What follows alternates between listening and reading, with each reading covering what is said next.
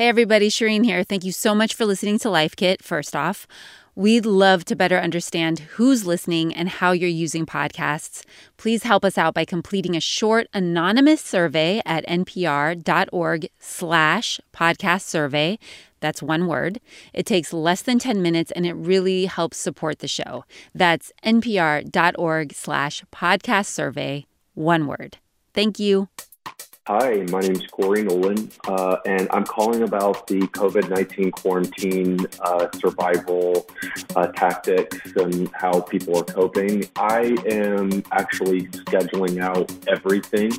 So on my calendar, I am scheduling walks, and I'm actually scheduling time to catch up with friends and family and putting it on my calendar. And it's given me a sense of control and a sense of routine and a new normal.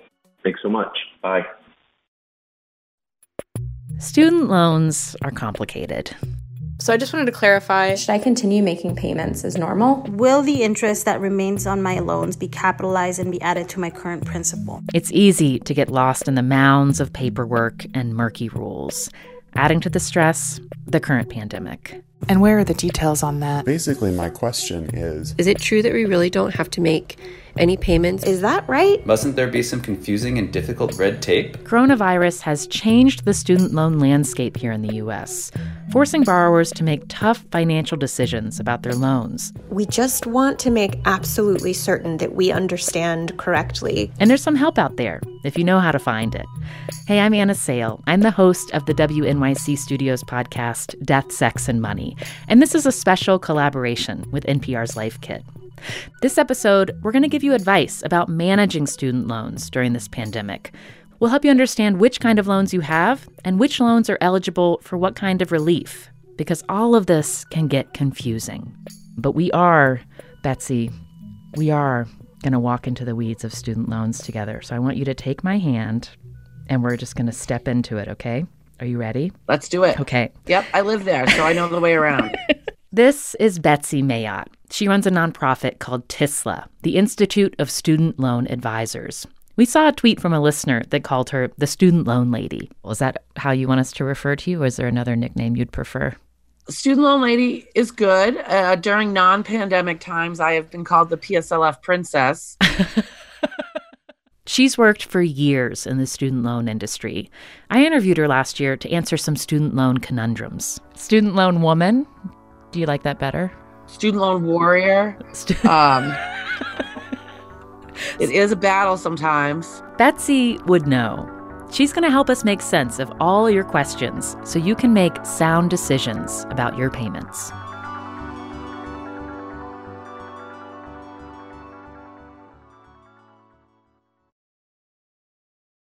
I wanted to begin with Betsy Mayotte with the CARES Act, that big economic relief package that was passed by Congress at the end of March, because it's pretty significant for some student loan borrowers. 75% of federal student loan borrowers don't have to do a darn thing, and they will receive a waiver of their payments through September 30th and 0% interest through September 30th. And again, they don't have to do a darn thing to get those benefits. It's like stopping the clock for them. That's a great way to put it. How do you know if you are one of those people who has student loan debt, one of those 75% where you don't have to do a darn thing but can take a pause on making payments? So that's where it gets complicated. So it needs to be a federally held federal loan. Now, there are two primary federal student loan programs. One is the direct loan program, and that's where the lender is the government. And one is the Federal Family Education Loan Program. And that was where the government was sort of the guarantor of the loan and a private lender was the lender. What makes it extra confusing is that they both have Stafford loans. They both have Parent Plus. They both have consolidation. Oh, so the loans are called the same thing. Right. So they're exactly the same except where they're different. I know. This is complicated. Just to be clear, the Federal Family Education Loan Program, known as FFEL, is, as the name suggests, a federal program. The reason those types of loans don't count for relief is that some loans under that program are held by commercial banks. Again, confusing. This gets people all the time. So this is your first takeaway. Find out if your federal student loan is federally held before you assume you're eligible for the relief provided in the CARES Act. So you can't just look at your loan type or look at your loan servicer to determine whether your loan is eligible for these CARES Act waivers.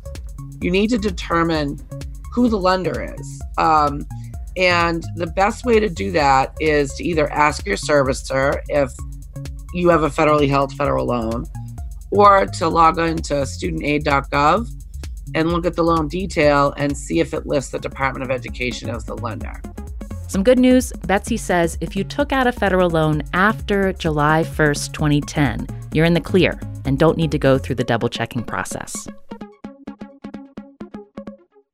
Now, let's say your loan is in fact federally held and eligible for the CARES Act relief. Do you have to stop paying your loans right now? Here's one listener's question about that. Hi, this is Alicia in Washington State, and I'm wondering if I can afford to continue to pay my student loan payments. I should be doing that, right? And if I go ahead and do that, how is it going to help me? Thank you. So if you have the money, should you just keep making payments as always?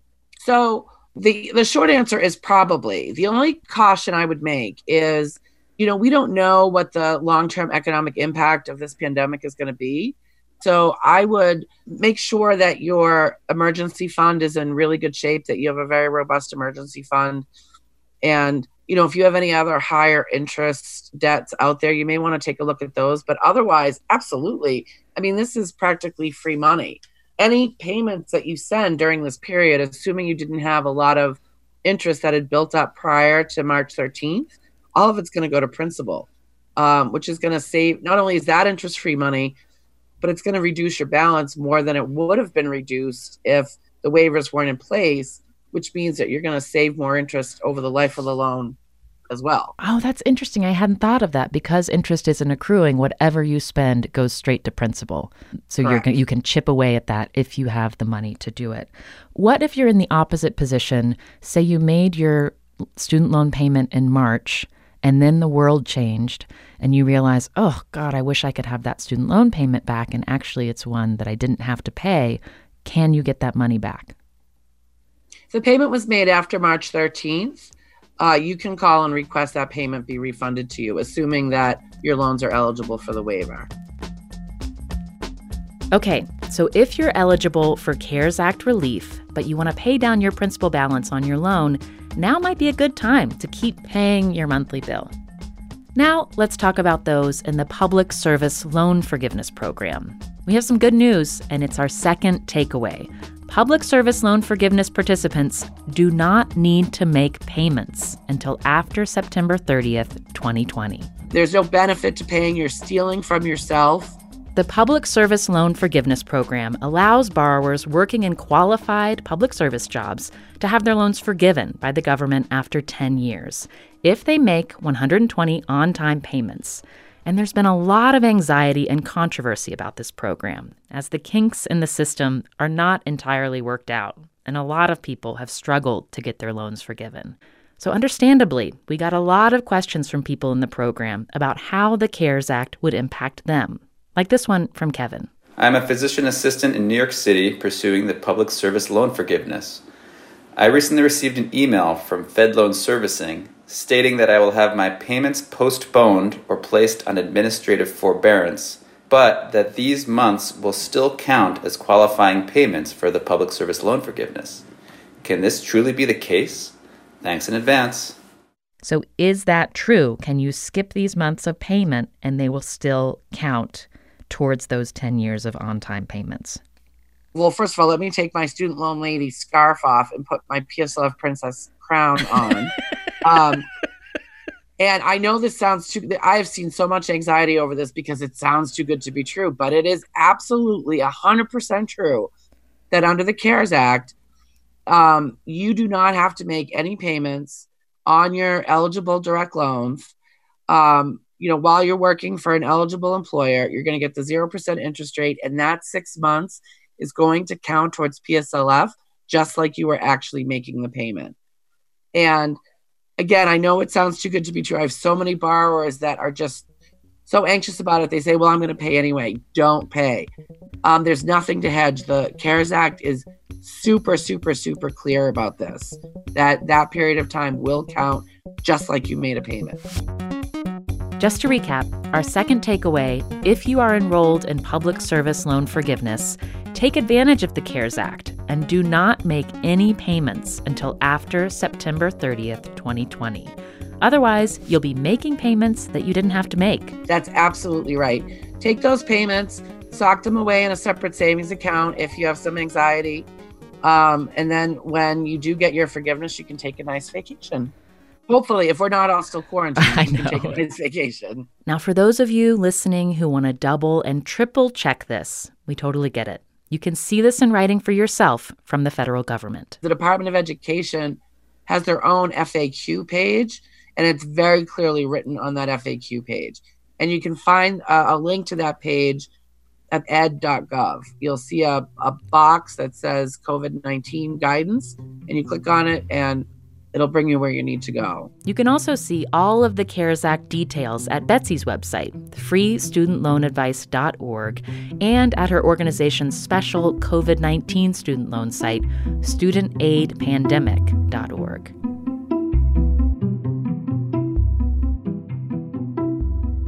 So far, we've talked about the CARES Act and the 6 months of relief that it provides for people who have federally held federal student loans. We talked about how to find out if you have that type of loan and what it means for you if you're enrolled in the Public Service Loan Forgiveness Program. But what about those who have private loans, like this listener, Shayla in Illinois? I know there's been a lot of conversation about the CARES Act and the impact that it has on people who have federally backed loans, but is there any recourse or is there anything in place for those who have private loans who are also suffering through this pandemic and may need some sort of financial assistance? Thanks so much. Private loans, unfortunately, there's no sort of blanket guidance other than to call your loan holder if you're financially struggling and see what they're offering. So that's tip number 3. If you have private student loans or the federal kind that aren't eligible for CARES Act relief, reach out to your servicer and see what options they can offer you. The chatter that I'm hearing from some of the lenders is that some of them are offering automatic relief. I know of some that have reduced interest rates across the board. I haven't heard a single one that hasn't said that there isn't something they can do to help if the borrower is struggling and at least gives them a call. But on the other hand, I've also heard some that at this point, they're only offering what their sort of typical relief would be, which would be limited forbearance and sometimes for a fee. Quick refresher. A forbearance is when you're allowed to postpone your student loan payments for a period of time, but interest usually continues to accrue. And if that interest isn't paid off by the time that the forbearance ends, it can get tacked on to your principal balance, which can cost you a lot more money in the long run. So, if you have private student loans and you're having trouble paying your student loan bills right now, call your servicer and ask them about all of your options. And if you're struggling to pay your bills and you've got the type of federal loans that are not covered by the CARES Act, there are options for you too, like switching to an income-driven repayment plan, which could lower your monthly costs. But there are other options as well. There's unemployment deferment, there's economic hardship deferment. So depending on what your situation is, will depend on what the best solution is for you during this period of time. The thing you really don't want to do right now is just ignore your student loan bills. Takeaway number 4 is for those who've defaulted on their federal loans. This is a good time to look into what's called loan rehabilitation. There's a program called Loan Rehabilitation, which allows a defaulted federal student loan borrower to get back on track. It's a great program. Normally, you have to make 9 consecutive on-time payments to get loan rehab. But under the CARES Act, this 6-month period that they're putting collections on hold counts just like you made a rehab payment. So just like it's very similar to what they're doing with public service loan forgiveness.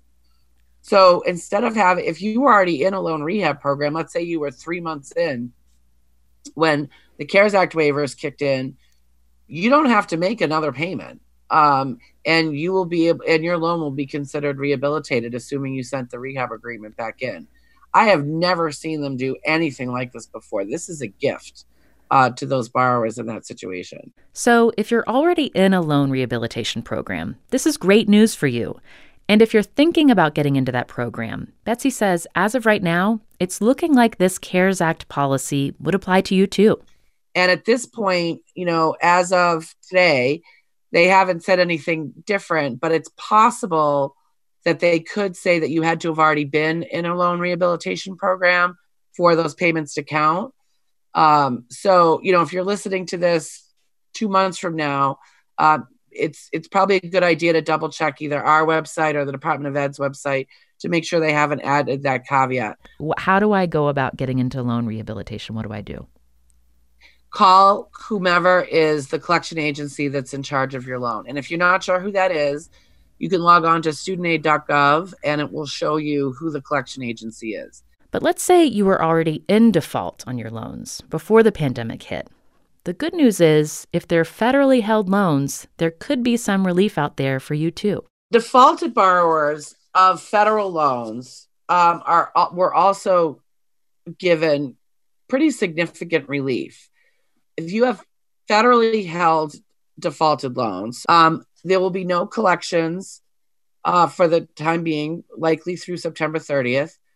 If you were set to have your tax refund or your wages garnished or even your Social Security garnished, any of those activities that were due to happen after March 13th are canceled. So they're stopping all collections on federally held defaulted loans for the time being, likely through September 30th. Betsy also added that if your tax refund was already garnished, but it was after March 13th, you're eligible to get it back. You may have to call and ask for that refund, but I've already seen people already get those monies back. So that's for federally held defaulted loans. You might have noticed through this entire conversation that borrowers who have these federally held federal student loans are getting the most support right now. And for people who haven't yet taken out loans but are heading to school soon, Betsy has one more word of advice for you. There might be a stronger temptation to take a private loan versus a federal loan because the interest rates are currently so low. I stand by the advice that I always give is that, in general, you should try to stay away from private loans. Private loans aren't eligible for the 0% interest rate or the 6-month payment waiver, and federal loans are. And that applies even when we're not in a pandemic. So even though you might see really low private loan interest rates, I would think long and hard before taking those over a federal loan. And it's not the only reason. There's public service loan forgiveness, there's income-driven repayment plans, there's deferments. Those are all things that the vast majority of private loans don't offer. So even in the good times, it's good to know that those sort of lifeboats are available. So just to recap, because we covered a lot of ground, and let's be real, this stuff is pretty confusing. Here's Betsy again with the big tips we just touched on. Number 1, if you have federal student loans, find out if they are federally held or not. If they are, you are eligible for CARES Act relief. Find out what kind of loan you have by asking your servicer or checking to see if the Department of Education is listed as the lender for your loan at studentaid.gov. Tip number 2, if you're enrolled in public service loan forgiveness and continue to work full-time for a qualified employer, take advantage of the CARES Act and do not make any payments, at least until after September 30th. Tip number 3, if you have private student loans or the federal kind that aren't eligible for CARES Act relief and you can't pay your bills right now, reach out to your servicer. I do expect that as time goes on, that the type of relief offered by the private lenders will likely evolve with most of them. So again, if you're struggling, I would absolutely make a call. Tip number 4, if your federal loans are in default, look into entering a loan rehabilitation program. You only get one shot at doing it, but because of the CARES Act, now could be a good time to get that process started. And one more bonus tip from Betsy to leave you with. Watch out for scammers. People like this come crawling out of the gutters during times of crisis. Anybody that tries to create a sense of urgency, like you have to do X or you're not going to get the waiver or you have to pay this fee, that is almost certainly a scam. And anybody who runs across any of those, please, please, please take a minute and report them to the Federal Trade Commission, who's been doing a lot of work battling these scammers. You'd be doing the rest of humanity a favor if you report them, if you do come across them. That's Betsy Mayotte, student loan warrior, PSLF princess, and founder of the Institute of Student Loan Advisors, or TISLA. You can find her website at freestudentloanadvice.org or check out her pandemic-specific site at studentaidpandemic.org. And one more tip from me to you, Betsy answers email questions from borrowers, so hit her up. For more on the podcasts that I host, Death, Sex, and Money, subscribe wherever you listen to podcasts and sign up for our newsletter at deathsexmoney.org/newsletter. We did a whole series of episodes featuring listener stories about student loan debt a few years back. You can find that by texting LOANS to the number 70101.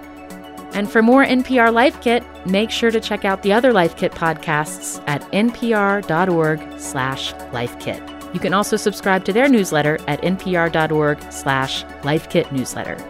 Whether it's about your student loans or otherwise, leave Life Kit a voicemail at 202-216-9823. I'm Anna Sale. Thanks for listening.